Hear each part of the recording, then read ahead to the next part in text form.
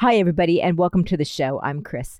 You know, I was just talking with producer Shar, and we were reminiscing about the humble beginnings of text, prose, and rock and roll. Apparently, Shar loves to tell the story of how we got started. It went something like this. We knew that we wanted to interview our mutual friend, Matt Pinfield, especially since he coincidentally just had released his autobiography, All These Things I've Done, My Insane, Improbable Rock Life.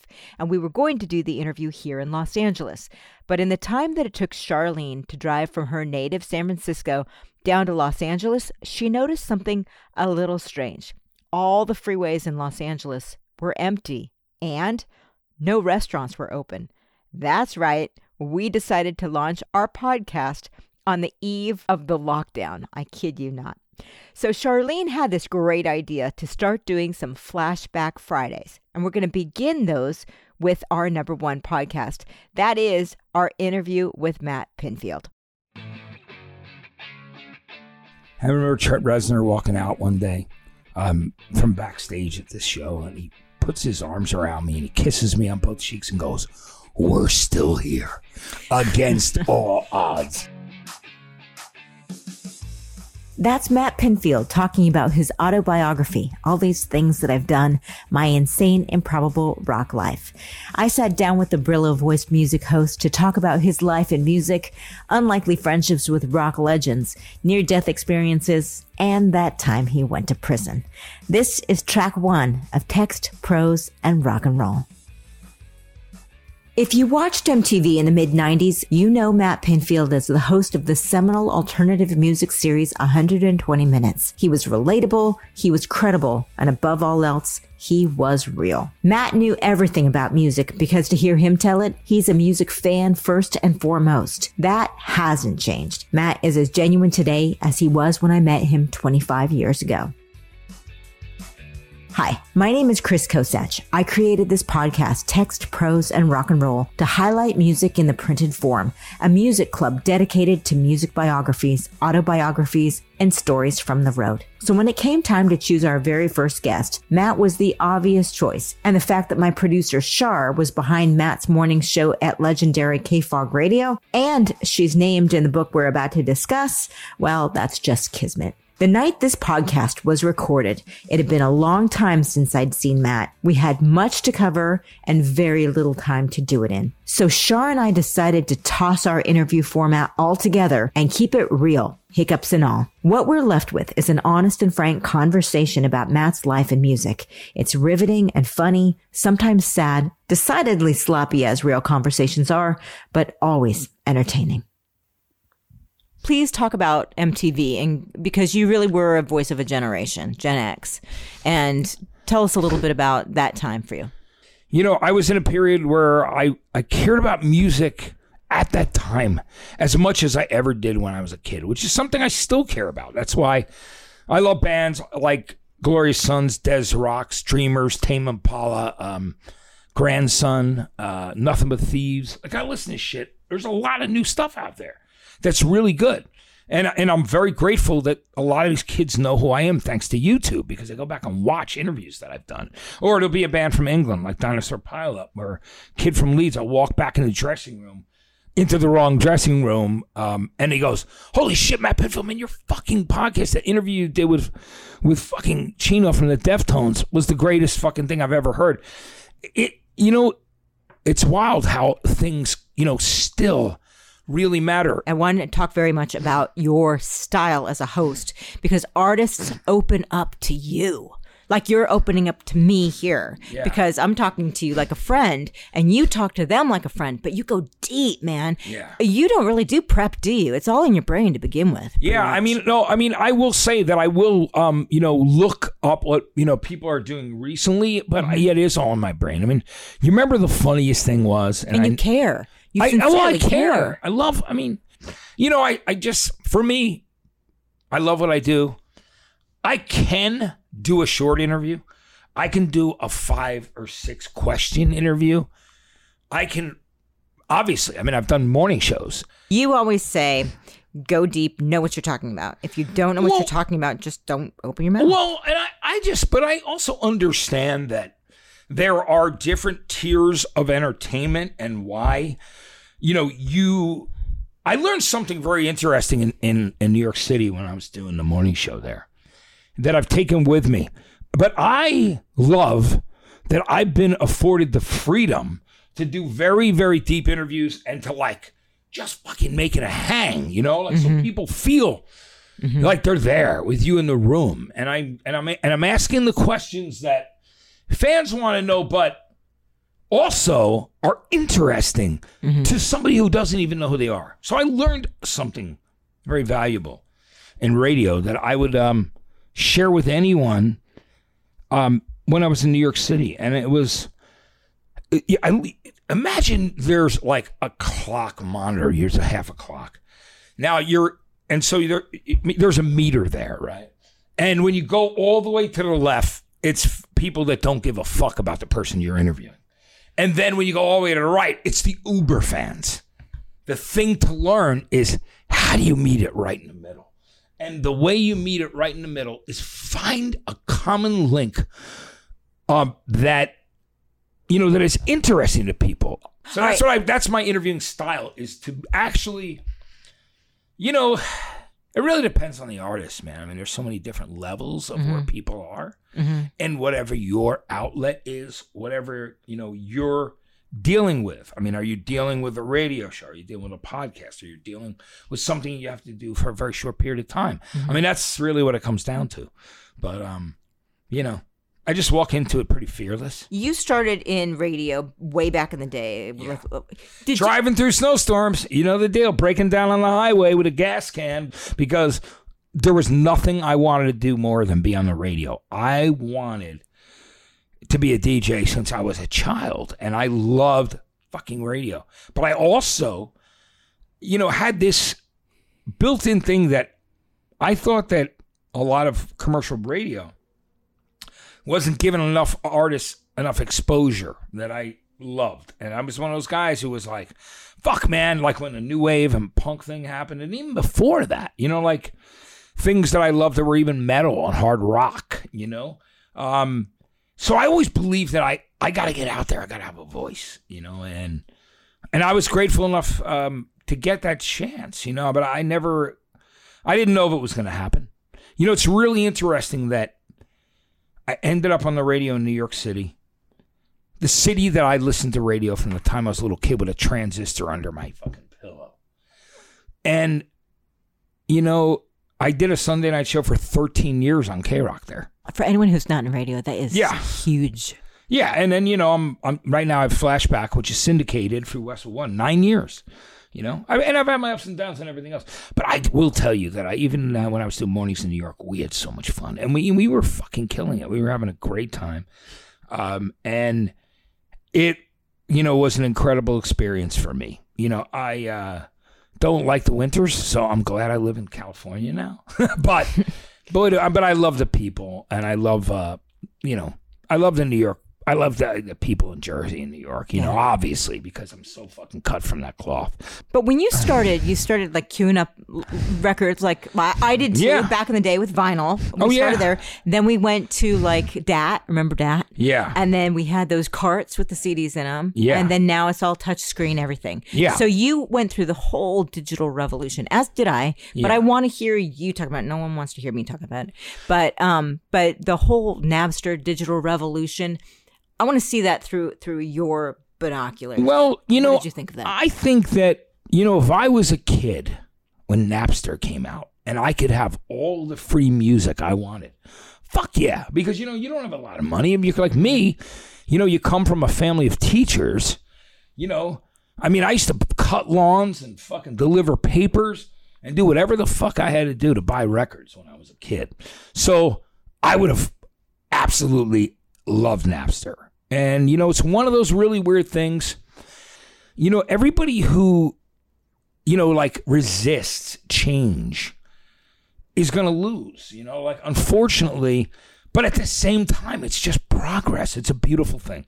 So I love the fact that I can go on Spotify or Apple Music and I can fucking, all right, tonight I want to hear that song by David Bowie. You know what I mean? And I'm like in a mood and I turn it on. And I'm like, it's right at my fingertips. That was a dream when I was a kid, not even close. So if you look at cable, TV originally, they said, fuck, cable, we're not going to change or whatever. And now the building that I used to have an office in Farm Club is the Comcast NBC Universal building, okay? So progress and invention for me is something that I embrace. I mean, granted, I still have all my records, and I think it's more of a kind of a fun hobby for me that I have all that vinyl. I do love that I grew up and I had that record in my hand, because back then, man, I've told Steven Tyler and David Bowie, tons of people that, the only way you knew about them was reading a magazine, and maybe you'd have 2 pictures of them, but they were like gods, and they were like so removed from your life and your world.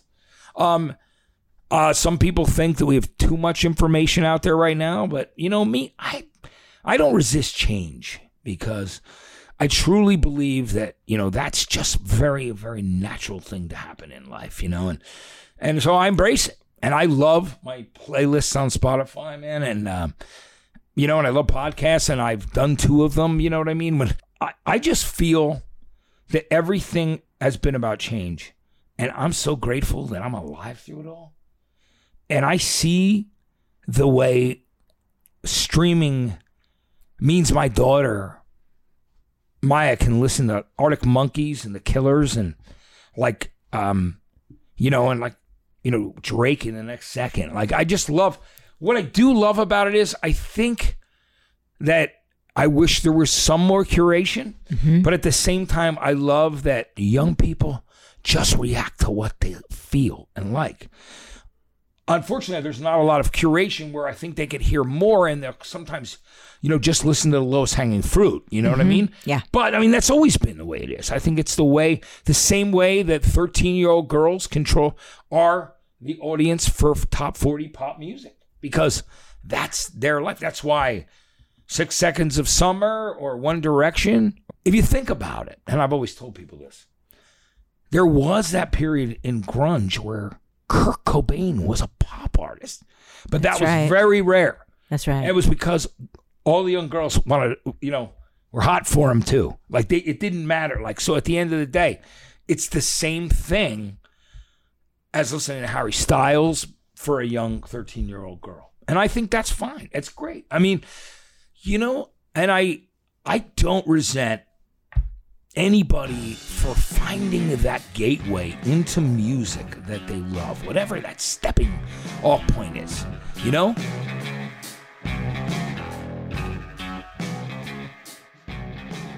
You're saying how prisoners watch us, right?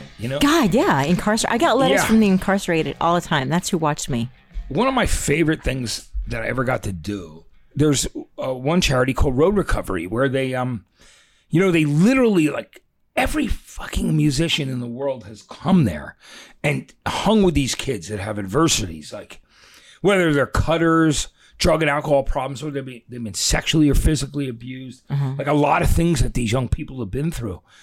And I was very proud to be a part of that, because it was started by Jeff Buckley's road manager, who was there when he died that day, and that really, sent him over the edge, like losing his friend, a friend he loved so much. Yeah. So he started this thing called Road Recovery, which was a charity that I've always been involved with, right? So Wayne Kramer of the MC5, right? Who's Tom Morello's idol, as you all know. We would do a thing where we do a concert every 2 years, and we were raising money through the industry and just, people's generosity. So Wayne Kramer, The Clash wrote this song about him called Jail Guitar Doors. That's about Wayne Clang, Kramer? clang goes the jail guitar doors. And Wayne has always said to me, as a coke dealer, I was a better gardener. His whole thing was, back in the day, but he's been an unbelievable pillar of recovery, and what an amazing man he is, and a beautiful, beautiful man, and a true friend to me for a very long time. Basically, the idea of this concert and what you did with it was you could do whatever you wanted. We would throw to celebrate you, and we did one with Slash, and then we did one with we did one with Wayne. And Wayne wanted to go back to a prison and hold a meeting and talk about recovery with prisoners that were nonviolent drug offenders, right? And when you talked about prisoners watching you, that's what I realized when I got to Sing Sing prison. And there's one picture of all of us that were there to like do this concert for the prisoners. Really? Very Johnny Cash style. Yeah, totally. Or like Johnny Paycheck, or those dudes were like Merle Haggard, where they're like in like the kitchen area, and you're like sitting there and you're playing. And it was I went up as the host of it, which is funny. And it was Jerry Cantrell from Alice in Chains. It was Tom Morello from Rage Against the Machine and Audio Slave. It was Perry Farrell, from Jane's Addiction. It was all these guys. We go and we do the concert, and it was beautiful. It was just a beautiful moment. And when you talked about, prisoners writing to you, I did not know. And as I was doing that morning show in New York City, those guys were listening every morning. Oh, yeah. And I said some pretty crazy ass shit on the radio, but they were fans. And they were very much so like, I think that people really respond to a love of music and your passion, and which reminds me of, when I didn't really know what was going to happen at MTV, but I was so grateful. But all of a sudden, it was like, I get stopped in the hallway by the guys from Yo MTV Raps. And they would just go, dude, the Black and Spanish community is really feeling you, man. Because they love your knowledge, man. It's real. There was a time in my life where I thought that I was way too passionate and way too caring. Did you really? You thought you were too passionate? No, I wouldn't change. I wouldn't change for the world. But I thought I'd never get a chance to literally have a voice.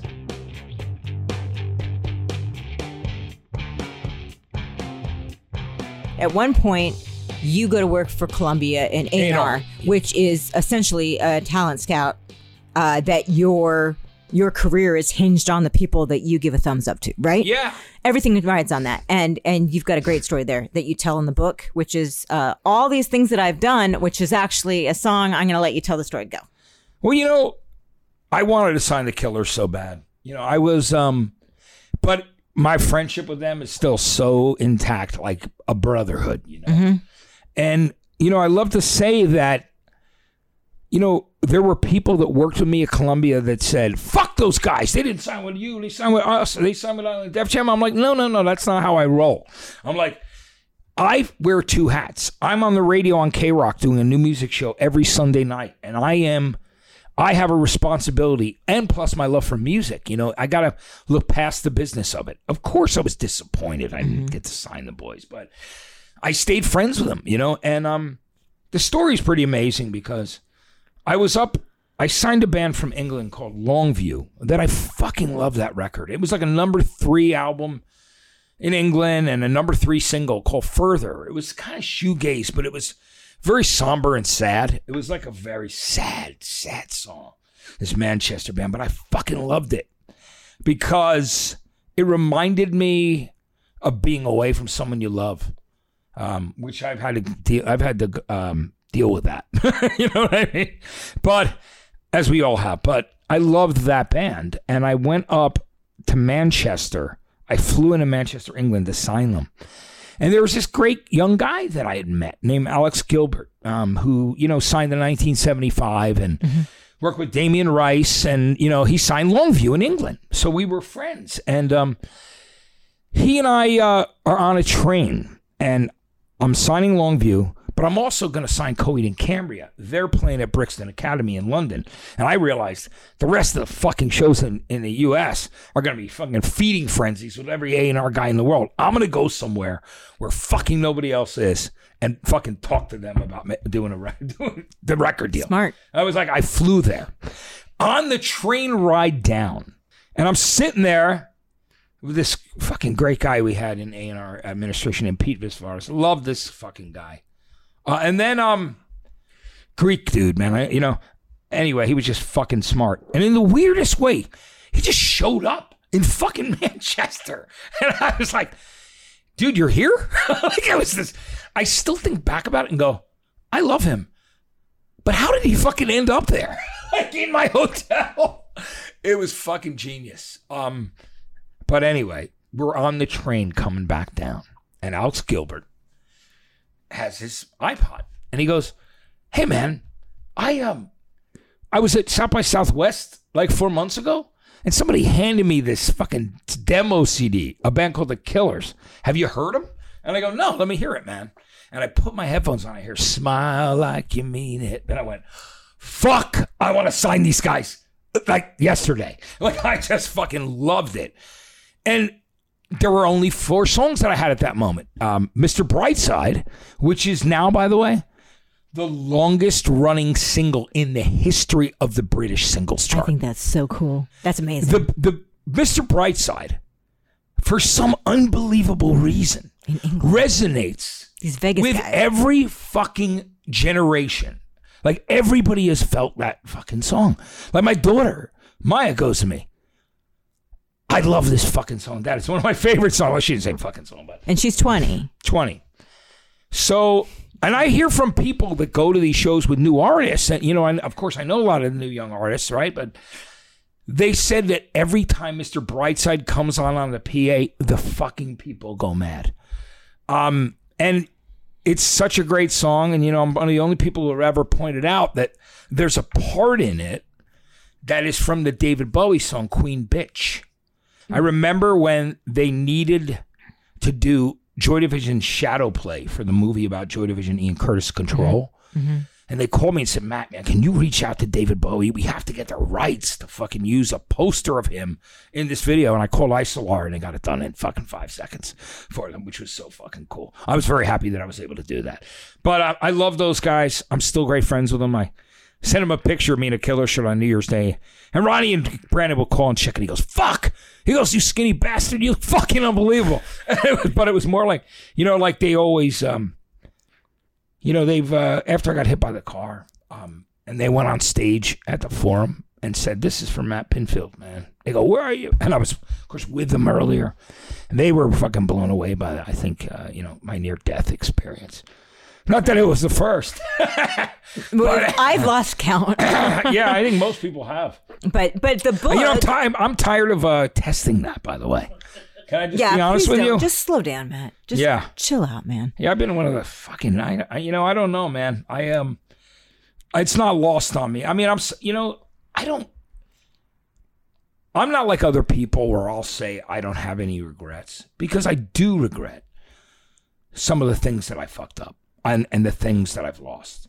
Of course I do. I mean, you know, you have to learn to forgive yourself, but don't, I mean, you know, like you also, I mean, you could fucking beat yourself to death over it, and it could become a vicious cycle too. You know, just like you're mad at yourself, and then you just continue to do the same behavior to try and bury the way you feel and how much pain you're in. Mm-hmm. And I don't want to do that, you know. So I've learned to forgive myself for a lot of things that have happened in my life, you know. Yeah.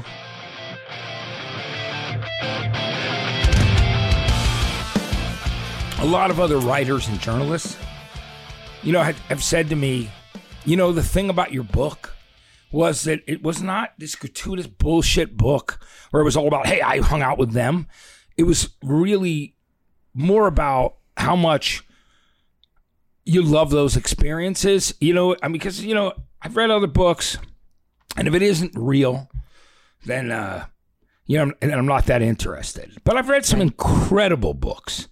And like I said to you, my next book will be a lot more down and dirty. I just wanted to wait till my daughter Maya was old enough to understand it and not have someone in her school, you know, like, you know, tease her about. Yeah. You know, like that's all that really mattered. I mean, I always think of my kids, my family. You always have. You know, my friends. You know, I just, you know, that's really for me, you know, been the driving force, you know, in my life. You know, when you get down, you know, and shit's just crazy and you're really mad at yourself for some of the things that have happened, and it's like I have to always remember, that I have these children that I love so much. And man, I remember Trent Reznor walking out one day from backstage at this show, and he puts his arms around me and he kisses me on both cheeks and goes, "We're still here against all odds." That was like That's the fantastic. fucking coolest thing ever. Here's a question. You have these two beautiful daughters, and you're in a room with three women right now. Yeah. Okay. How would your career have been different in music if you're you with, your family and that crazy brain of yours and your passion for music, all that, but you're a woman? How would it have been different? I'm not sure. I mean, I probably would have to fight a lot harder. I love women, and I always say the most incredible thing is, that the women in my life. I mean, I've had, obviously I've been through a couple divorces, and but my love of women is never waned. I've always treated women with a lot of respect. You do. You talk to me. I love. They don't all do that, by the way. Yeah, I'm just different. I just get to. It's really weird. I saw Bombshell. I went and watched it, and I of course knew one of the people in it that someone was playing her. From back in New York, and she's beautiful person, beautiful woman, who I love. I love my kids, man, and I come from a family of women who are very, very strong-minded. Like my sister, man, she's a rocket. She's a pistol too. My sister, I love my sister Colleen. She's got mad at me a lot over the years, but ultimately she's, told me she loves me and that majorly came through with support. And when my father died, it was, I'll just never forget the day, because I was glad that I was in a good place, but I was also like, my sister calls me and goes, "Hey, Matt, you got to get on a plane and you got to come down here." He goes, "Dad's not going to be here much longer." And, I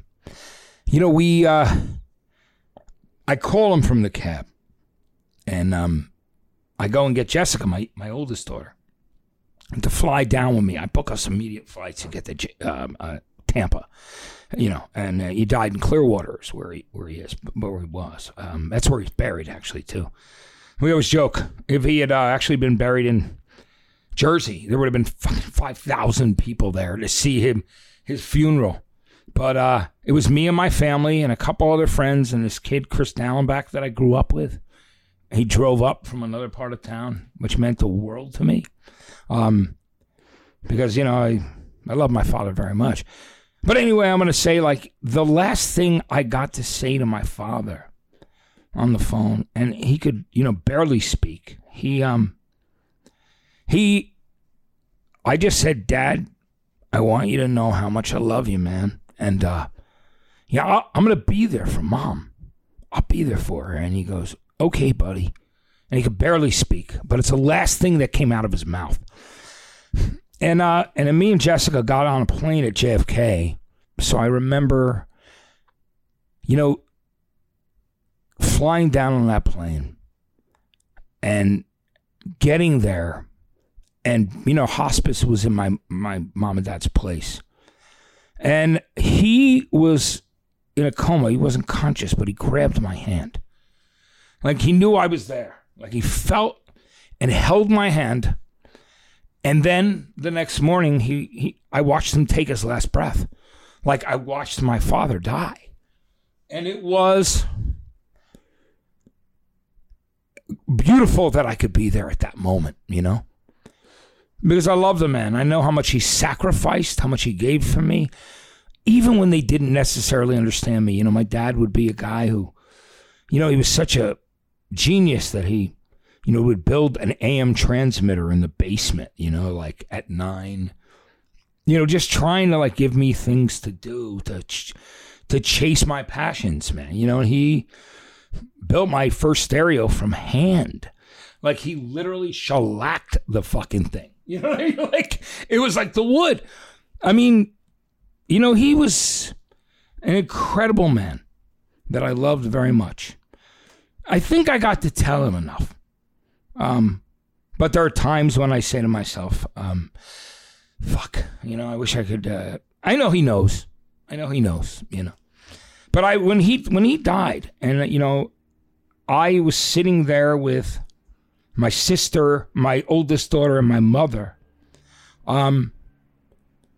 there was this thing inside yourself that I said to myself, thank God I was not fucking in like somewhere out of my mind, like going wild. So I was there for my father. I was so fucking grateful. And then I helped take care of my mom. I helped take care of the funeral. Me and my sister, like we did everything. And, and I manned up, man. And I just like fucking did everything that you would do for somebody that you love, because it was hard enough for my mom.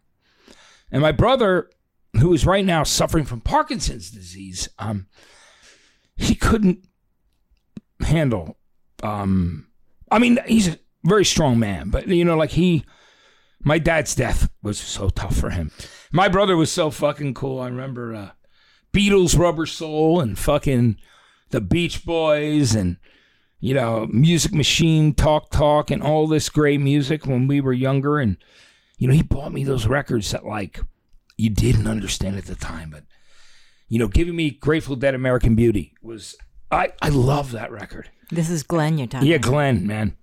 Glenn, and then he bought me the John Lennon Plastic Ono Band album with Working Class Hero and Isolation on it. I listened to Isolation last night. I needed to hear it. Like I put the vinyl on, that my brother bought me. And he bought me the first Led Zeppelin album. And there's the thing where we thought it was so cool that it said suck. We were like, oh, fuck, that's so dirty. Yeah, we're like 9. We go, oh, suck. Communication breakdown. We were like, oh, yeah. You're a bunch of all the kids in the neighborhood. Oh, let's listen to it again. You know what I mean? We were so funny. Thank God Glenn Pinfield was not into smooth jazz. Oh, my brother was so fucking cool, man. He loved all the garage rock. And then it was cool because then, I would turn him on to things. I would turn him on to things too. But it was like a share thing. For me, the gift of song is truly everything in life. Like, there's truly a song for everything, but there's a feeling that you get from discovering a song or loving a song that can be so simple, but just strikes an incredible nerve in your heart. There's something about it.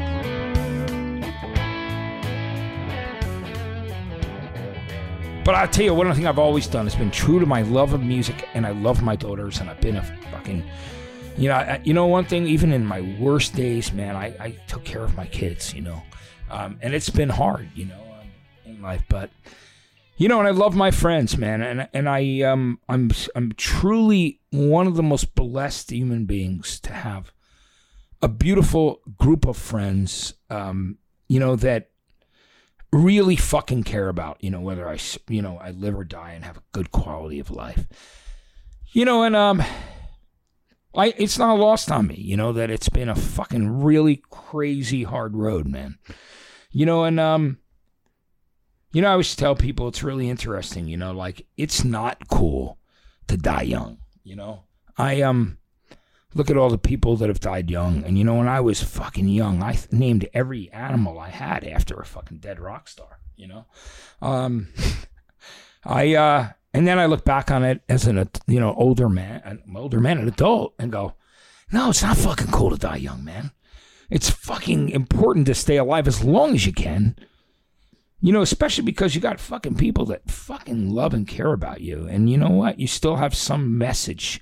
And I believe that I'm very, very blessed because I believe that I'm still alive because I have a message to carry and music to turn people on to, but just to bring some fucking brightness and joy, some light to the world. Because, man, I've seen the fucking darkest depths, But, I truly, truly love my friends. And I love being alive, like in insane times that we've gone through. Like, I feel very, very gifted by all the incredible experiences I've had, interacting with other human beings, people that, just have so much soul and love music like I do. And I will never, ever lose that part of me that was the same thing I had when I was a child. And, and I'm loving that I'm keeping on working, it's amazing, thanks to Judd Apatow and, saying that, we put that post out there that he loved the book. All of a sudden, 4 days later, I found out they're re-releasing it. I'm like, I don't know if they're completely connected, but it just does seem like it could be. But I loved when he came up to me and said to me that he fucking loved the book. And I did too, Matt. It's a great book. Everybody should buy this. Yeah. If you're mildly interested in music, mildly interested in nostalgia, mildly interested in how to be a host, an excellent host, this is the great book. And it's really just a story of heart and soul. I think I'm going to wrap it up right there. You can't say anything better. Thank you. Chris, I love you, and I'm so glad I'm in a room with 3 women that have been very important to me in my life. I've always been surrounded by beautiful, fucking amazing women, man. And I so respect that and care about that, But I have one more thing for you, okay? All right, We're going to play a little game. We're going to play Name That Tune. Okay, cool. I'm going to quiz you. All right. Okay. This is Name That Tune. Okay. But I'm only going to give you like a note because you're Matt Pinto. All right. Okay? Yeah, Let's 1 see or how 2 you notes do. are pretty interesting. Ready? Yeah. Yeah, it smells like Teen Spirit. Oh, you can hear that riff. I'm very proud of that fucking plaque I have. It was 4 million sold. I know. I'm so jealous of you. That's my favorite band of all time. Yeah, and you know what's crazy? Most of my really good plaques are sitting in bubble wrap in a fucking container in New Jersey. I don't even have my gold records here. When we're all dead, the records will still be sitting there. Yeah. Somebody discover them like the fucking, Right. Like somebody's fucking grandson will go. All right. Next one. Yeah. Bowie, Ziggy Stardust. All right, there you go. First note. Okay. Yeah. I'm having fun. It's easy. But it's easy, right? No, but it's awesome, Go ahead. Well, that was the first song I played by them on the radio in New Jersey. I fucking added that record when nobody else, because it was so wild. I'd heard about this band called Nirvana from the Wonder stuff, who were they're, this English band who are my friends. I'm on one of their records and I love them. And they go, there's this great fucking American band called Nirvana. I'm like, cool, I'll check them out. They go, we saw them. They just played London. And I'm like, I went and fucking bought Bleach. And then that single came out, and I added it to a commercial radio station. I would do shit that, I love as that. you know. I had to go and look it up. I took chances, Knowing that band, and I bought Bleach too in '89. I love that album. Yeah. But I didn't think Sliver was ever released. And so when I read your book, it was a 7-inch. I went back and looked again and again and did some research and then realized, holy shit. Yeah, it was a 7-inch single. Pinfield did release that before anything was out. Yeah. It was before Bleach. Well, the thing was, the single was a Sub Pop thing, and they heard that our station was really cool, so I called them and said, send me that, whatever you have from Nirvana, send me that new thing. They go, we got a new single coming out. And I'm like, okay, cool. So I played Sliver, and I always just loved it. It was just fucking, what a fucking great time to be a part of culture, pop culture in the 90s when alternative was exploding and fucking gangster rap. What a great fucking time. You know what I mean? It was cool. Ready for another one? Yeah. Okay.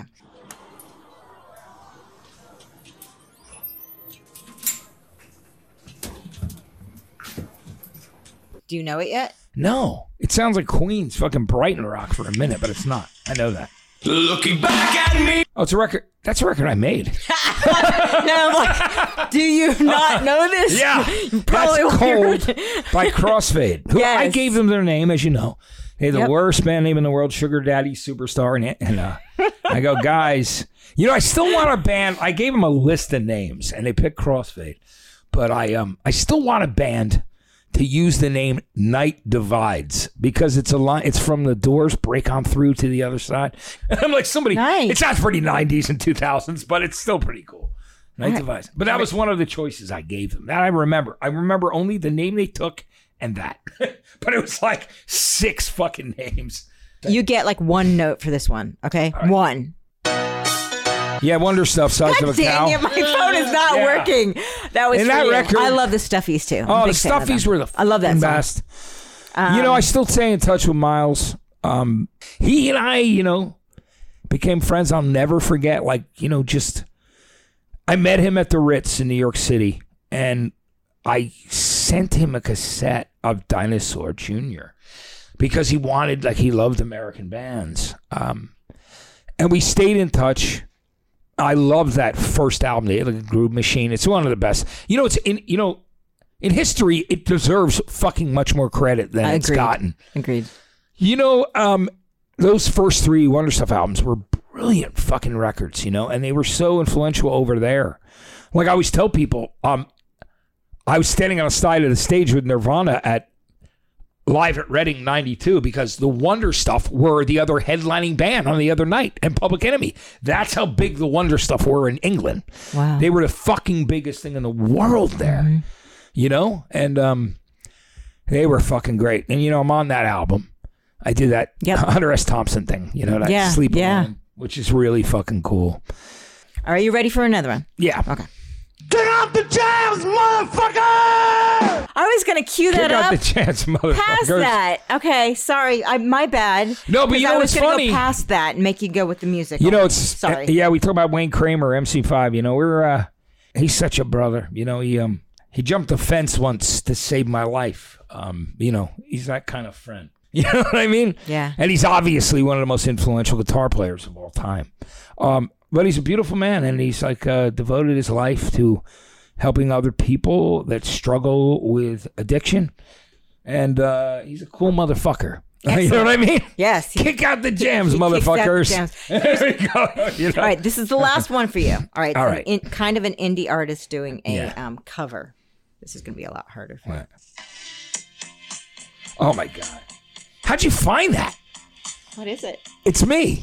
Fucking singing. Fucking Opium Vala. Everyone's a winner, which I fucking love. But it's really funny when you hear me sing. Now we got to listen. Hold on. You guys got to hear this because you have to hear this. You're not going to believe it's my voice. It's me singing. Did I get you? Oh my God! That's the coolest thing ever. You got to hear this. Never could believe the things you do to me. Never could believe the way you are. That's me singing in the 80s. Every day I bless the day that you got through to me.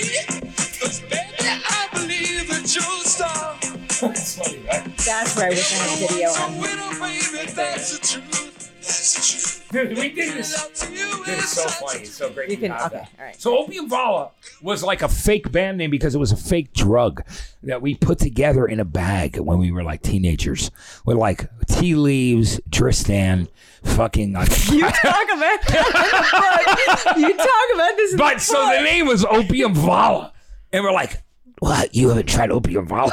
That's a big joke. We had fucking going when we were kids. I love it. All right. So we were such crazy motherfuckers. But yeah, it's funny. When that song was new, I hadn't really known it that well because it was, but it was only like 3 years later that I covered it. I found it on a 7-inch single, like that somebody like was selling a bunch of singles from jukeboxes, and I realized I'm like, I fucking love this song. This song's fucking cool. So I did a cover of Everyone's a Winner. The most recent guy who covered it was that guy Ty Segall. He's had a single of it. But Opium Vala was a cover band. We did like 5 originals. But it was just a fucking fun thing that I did with all these guys who were in other bands. Like I produced a bunch of local bands. Like Null Set, which are those singles by Null Set, like Ask You Later is fucking, and Unisphere. Fucking sell for a lot of money on like eBay and Discogs now. These records I did. Same with that. It's like in a 4-track or maybe 8-track studio. It's funny when you listen to it because, like the quality is shit, but it's so fucking funny. So there you go. Thankfully, Matt is happy and healthy these days and taking notes for a second book. All These Things That I've Done, My Insane and Probable Rock Life by Matt Pinfield along with Mitch Cohen is available in hardback and paperback from Scribner. And that'll do it for this episode of Text, Prose, and Rock and Roll. Be sure to join me next time when my guest will be Dr. Jenny Boyd, former model and sister-in-law of George Harrison and Eric Clapton, who later married Mick Fleetwood twice. before earning a PhD and becoming an addiction specialist. I cannot wait to ask her about the rock star experience through her psychology-trained eye. That should be fascinating. I'm Chris Kosach. Thanks for listening. Here come the liner notes. Text Prose and Rock and Roll was created, written, and hosted by yours truly, Charlene Goto, producer. Additional thanks for this track go to Glenn Pinfield, Austin Redding, Christy Furman, and Jason Frankovitz. Original music by Mike Bowman. For all of us here at Text Prose and Rock and Roll, I'm Chris Kosach. See you later.